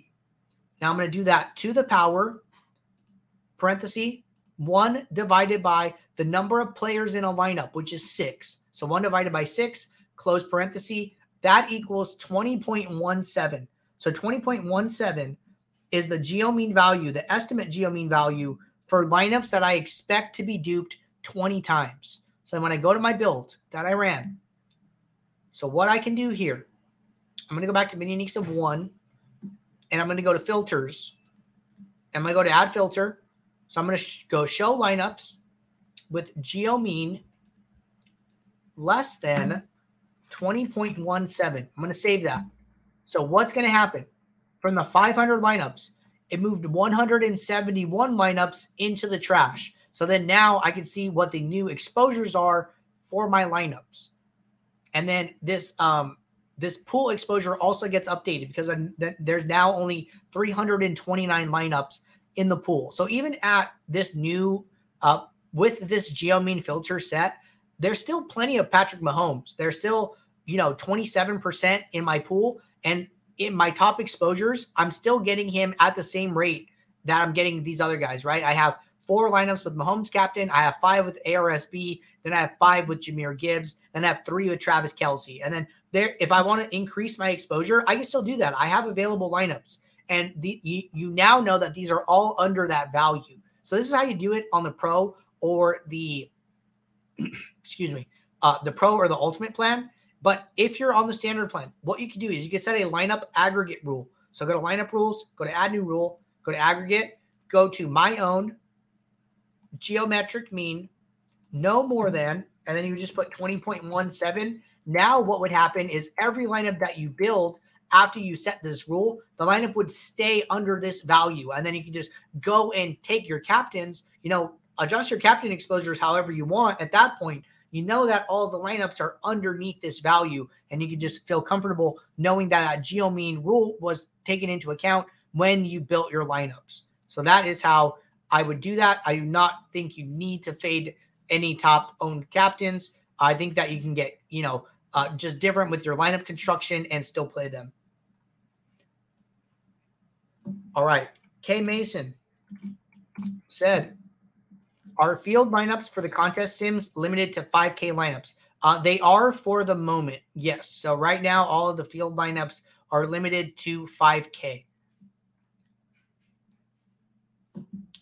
Question from Ryan. Ryan said, what's your process when you see potential overlay on a slate? Good question here. So honestly, when I play, I usually stay on the lower end of the bankroll suggestion. So it's like 2.5 to 5x to 5% of your bankroll. I usually stay closer to the 2.5%. And then if I see overlay that I want to go and get, well, I know that I have plenty of bankroll kind of left to go and play. But I think that, you got to be careful because, for instance, the FanDuel satellites overlay very frequently, especially the low dollar satellites, but it's super high variance because, one, you're winning tickets to a contest that only plays once. So you could spend a lot of time accumulating tickets, playing overlay, and then basically you still need to realize all of the EV from those tickets. And that's just going to happen in one single contest on one single day. So I like to capture overlay. I like to be a little careful capturing overlay and not get outside of my nightly bankroll allocation. I like to work it in as it fits into my contest selection. All right. Question from Simple Chef. Question says, what's the difference between lineup exposure and entry exposure? I'm only entering the 50 cent 150 max on DK. So basically here, if you are playing multiple contests, then you can have, let's say you're playing 10 single entries, but you're only building 3 lineups. Well, some of those lineups are going to get used more than once, right? Each lineup will get used 3 times, and then one lineup will get used a 4th time. So your lineup exposure and your entry exposure can be different. So it just mostly helps you if you are entering a lineup into more than one contest to show you, how much exposure is in that one lineup or on those individual players, basically. And then second part of the question. So you said you're only entering one contest. I don't know why they would be different in that instance. They should indeed be the same. So if you see something funky like that, go to the top right, use the report a problem link, and our team will be able to troubleshoot what is going on. It could be a bug. And then said mine are different, even though it's one context though. See the screenshot. Okay. So if you're only playing one contest and they're different, I would definitely use a report a problem link and our team can look into what is going wrong. It said also it doesn't matter if I adjust uniques before or after running the sims. So if you're building on sim mode, we're not going to have it as an option to do pre-build. We are going to use it as a post-build filter. If you are on optimizer mode, then it is going to be a pre-build requirement here. And that's because in optimizer mode, we are not building you a pool of lineups. If you need 20 lineups, we are only building you 20. So you have to put that in up front. If you are using sim mode, you might be requesting 20 lineups, but you're actually building you 500. So now you have plenty of lineups to filter from for those mini uniques in the post build. So a little bit different the way those two work. All right. Through all the questions in the Office Hours channel, jumping over to the YouTube chat, and we will go from there. So OS said, favorite FanDuel stack. Honestly, watch some of the videos from earlier or some of the segments from earlier where we go through here and then we look at different snippets of the pool and then figure out, okay, what are the best stacks? What are the most exposed stacks across the entire pool, across the top 50% of the pool, the top 10%, the top 5%, etc., and then kind of figure out which one you want to play, which one is coming up most often. And that is my favorite way to do that. All right, Carr said, I'm still in my free trial, and I think there are some contests where after running contest sims, SS just thinks the contest itself is minus AV, single entry / winner take all on FanDuel. Wonder if I'm doing anything wrong or if it makes sense. So that's an interesting conclusion, I would say. And if you think you're seeing something wrong, what I would do is send it to our support team and basically send them the contest that you're playing, send a screenshot of how you were setting up your contest sim, and then we can test it on our end. All right, MN Raider said, with the new release, the magnifying glasses next to the player pool is gone. So once a build is completed, what is the best way to filter over the lineup pool with a particular player from within the pool? And it looks like they posted it twice. So what I would do is, use that right-click option. I know it's funky. I know it's new, but it is just a way that we were trying to save space here. So what I would do is just right-click on the stack type or the team, and then the plus and minus magnifying glasses will appear. CG said, how much for a one-on-one coaching session? Honestly, we tested this out in a beta version earlier this year, and we didn't like it. This is like the most, one-on-one access you guys are going to get. Like, hey, I am here, almost at 2 hours answering every single question that came in. So if you guys have questions, send it in and I will answer it. This is your one-on-one coaching session. Noah said, hi, Andrew. Do the Sims handle the new Superflex DraftKings slates? So not yet. They are new. I was told that we are not going to be able to support them for week 1, but we are looking at ways to support them for future weeks of NFL. I think it just kind of caught us off guard. MN Raider said, is support for Owner's Box discontinued? Yes. So as of last Friday, we discontinued support for Owner's Box contest. What we've been telling, everybody's been asking is like, the unfortunate reality is that the data that we were being provided from them was just very messy, and it was taking a lot of resources for us to keep the trains up and running. And with all of the other things that were going on, it was just getting too much. So unfortunately, for the time being, we are not supporting Owner's Box contests in any way, shape, or form. All right. Nathan said, is there any way to download? Oh, wait, answered that one. And then we had the link for the Max Challenge. Got that one. Scrolling down here. Brian said, Andrew going to be here until midnight. Maybe, man. Maybe. All right. Scrolling down.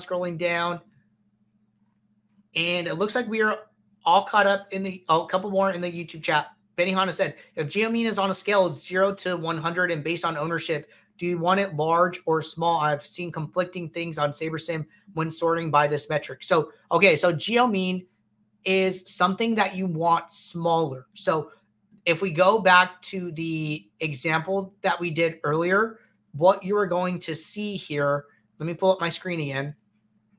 Pulling up my whole screen. If I go back to my calculator. So, man, I don't have that. Okay, so we did 20 divided by 296,784 to the power of 1 divided by 6. And we got this 20.17. We're just going to move 2 decimal places over. So this is our Geomean for estimating for 20 dupes.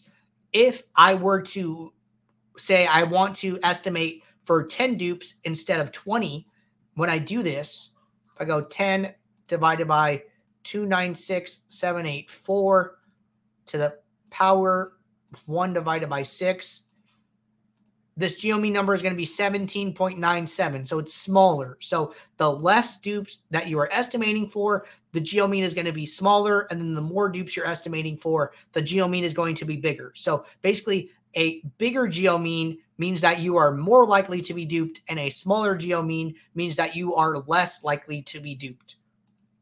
So let me know if you have any follow-up on that one. Happy to talk about it more. Just getting rid of some of the clutter here. Okay, we are all caught up in office hours and the YouTube chat. I do still have some more questions here. They just keep rolling in. So I'm just going to get rid of some of these here. Next question here from Micah. And let me just get these in the queue.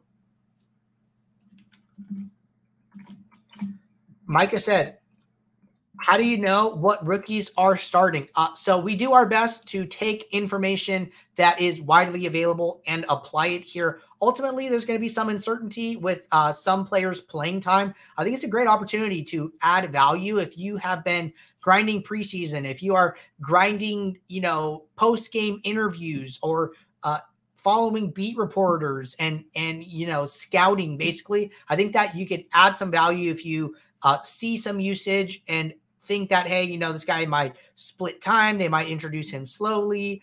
He might not play as much, et cetera, et cetera. And I think you can add value that way. So I think that is a good opportunity, but we do our best to keep our ear to the ground and update projections based on the best available news that we have. All right. Next question. Question says, this new version of SaberSim is much more complicated than what it used to be. It's so confusing when you're trying to build on the road and don't have a desktop. I'm worried about the NFL with this version. So we have updated our mobile app to try and make it as friendly as possible. Basically, the whole point of this update was to try and streamline the process to make it so you don't ever have to leave this screen. You can just stay here. You can adjust projections, adjust minimax exposure, rebuild lineups as many times as you want. I think that, what probably confuses people is all of the new features, all of the nice to haves, the contest sims, the contest flashback, a lot of those things here. But ultimately, a lot of this is the same. It's just in a little bit of a different workflow. So there can definitely be a learning curve here. If you guys need a good place to start to learn how to use it, to just watch somebody else use it here, go to our help docs, hamburger menu, top right, go to help. We have this getting started video here. It will take you to our support. It's getting started. This is going to be you watching Jordan walk through this new process from start to finish. It's going to be the best way to acclimate yourself with it. And then worst case scenario here, if you are having too much trouble using it, you can go back to SaberSim Classic and use the old version of the app. This will not be around forever. I would suggest getting as used to the new workflow as possible here, but we're going to keep this around for a little bit while people continue to acclimate themselves with the new site. All right. Next question here. Only some explanations on optimal stack types, me being newer to DFS football. So this is going to go back to running builds and looking at the pool exposures, the lineup exposures for different amounts of lineups and seeing which lineups that you ultimately want to play. All right. Similar question here from Walter. Said historically, what is the most successful NFL stack? And then, just asking about stacks here. So we don't have like historical data on what the most popular stacks are for winning contests. I know ETR usually does breakdowns like that at the beginning of the year. Like, hey, these stacks have fared the best in the Millie Maker, et cetera, et cetera. So if you're looking for like an article like that, I would check out their article. Not going to say anything bad about it. I think that if you're looking for that information, that's probably the best place to find it.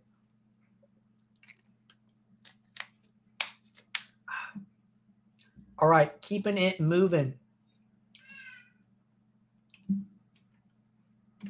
Question is,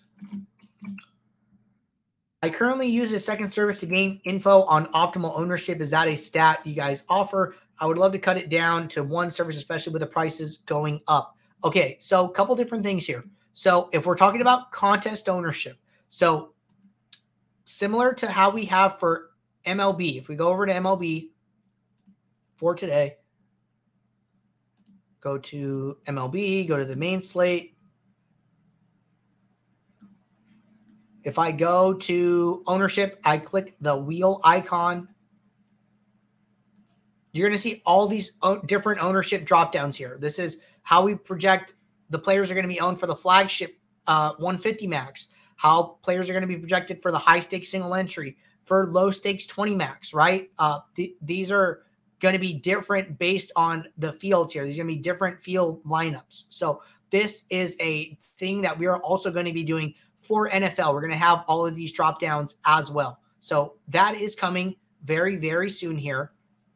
And then if you are trying to estimate the chance that a player is going to show up in the optimal lineup, what I would then do is run a build on SimDiversity 10 at SimDiversity 10, and I would turn correlation off.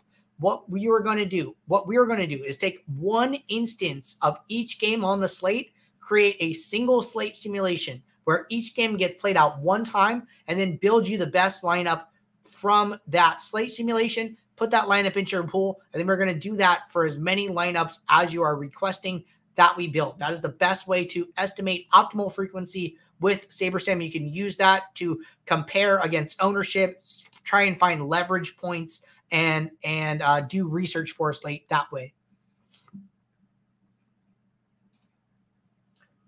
All right. Next question, asking about contest sims. So we have a lot of information about contest sims here. You can find it on our YouTube channel. It's going to be the best place to find it. We have a whole playlist pretty much dedicated to contest sims. I believe if we go to contest sim, so learn how to maximize SaberSim's new contest sims. Was 13 days ago. This was a stream with Andy, Matt, and Jordan. And then we have this video with Andy himself talking about contest sims and why our contest sims are the best in the industry. So check out these two videos for a place to start with understanding contest sims. All right, going to get SaberSim pulled back up here. Question says,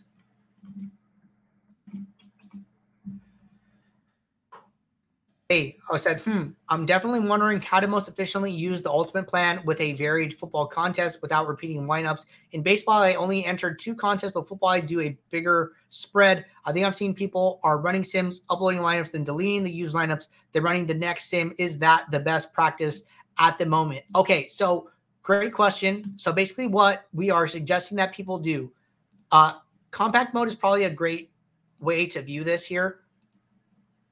So we have all of the contest sims that we ran earlier. Okay, actually, we have to rerun them. So because we've been rebuilding lineups, the contest sims went away here. So I'm just going to rebuild them. But what we are suggesting is that, you know, a lineup that grades out well for this 25K to first, 100K screen pass might also grade out well for the 25K nickel. So in order to make sure that you have a unique lineup in every entry, what we are suggesting to do is basically fill your lineups with one sorting metric, and then before you move on to the next contest, trash the lineups that you used. That way they don't get used again, and then that way you can guarantee that you have a unique lineup for every entry across your portfolio. So what I would do is sort by the screen pass, highest ROI to lowest here, and then use my save to contest, fill that lineup, set, trash all these lineups, and then move on to the next, and do the same thing. So that is just a lineup like diversification tool that we are suggesting that people use. All right, next question here.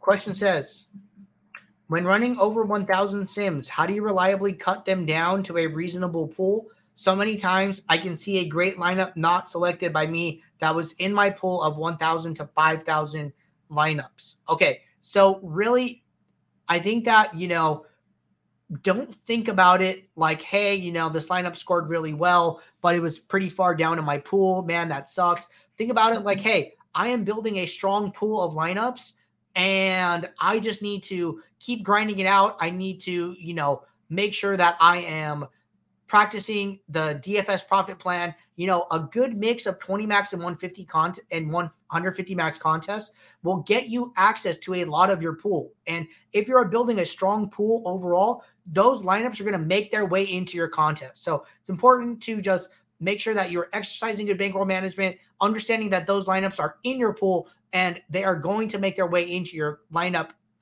eventually here, right? One thing that I think you can do is if you are making a lot of adjustments to your lineups after they're created and you notice that you are constantly missing these, maybe try and make less adjustments, right? And maybe that you are going too far down in your pool away from some of the lineups that SaberSim wanted to give you. All right. Next question here from Charles. Question says, how to build properly for the FanDuel Millie Maker? Good question here. So, these contests are massive, almost 1 million entrants here. And I think DraftKings has like 1.2 entrants here. So this gets really interesting where it's like, hey, we talk about top 1% rate, right? Well, the top 1% rate in a contest with 1 million entries is 10,000. And then top 0.1% is 1,000. And then top 0.01% is top 100. So you need to be in the top 0.0001, I believe, if I'm tracking right, to win that contest. So don't be afraid to, I would say, if out of all contests to play with a high leverage, don't be afraid to take a shot in these Millie Makers. They are extremely large, and you're going to need a very, very low percentage outcome to happen to have a shot. So I would be okay having a little more leverage in those contests specifically. All right. Next question here. Question says, basically, how am I going to approach stacking in the Sims? It does not do it exactly how I would like, but I'll find some kind of workaround. So we offer tons of lineup rules here. If that's your thing, if you're not seeing what you want, take advantage of the lineup rules. Take advantage of the advanced rules where you can get super in the weeds here about exactly how many players you want and exactly, only wide receivers or tight end, only running back or tight end, only wide receiver or running back. You could even do run backs, who you want as a run back. So these advanced stacks sound like they are going to be your answer here to whatever stack you are looking for.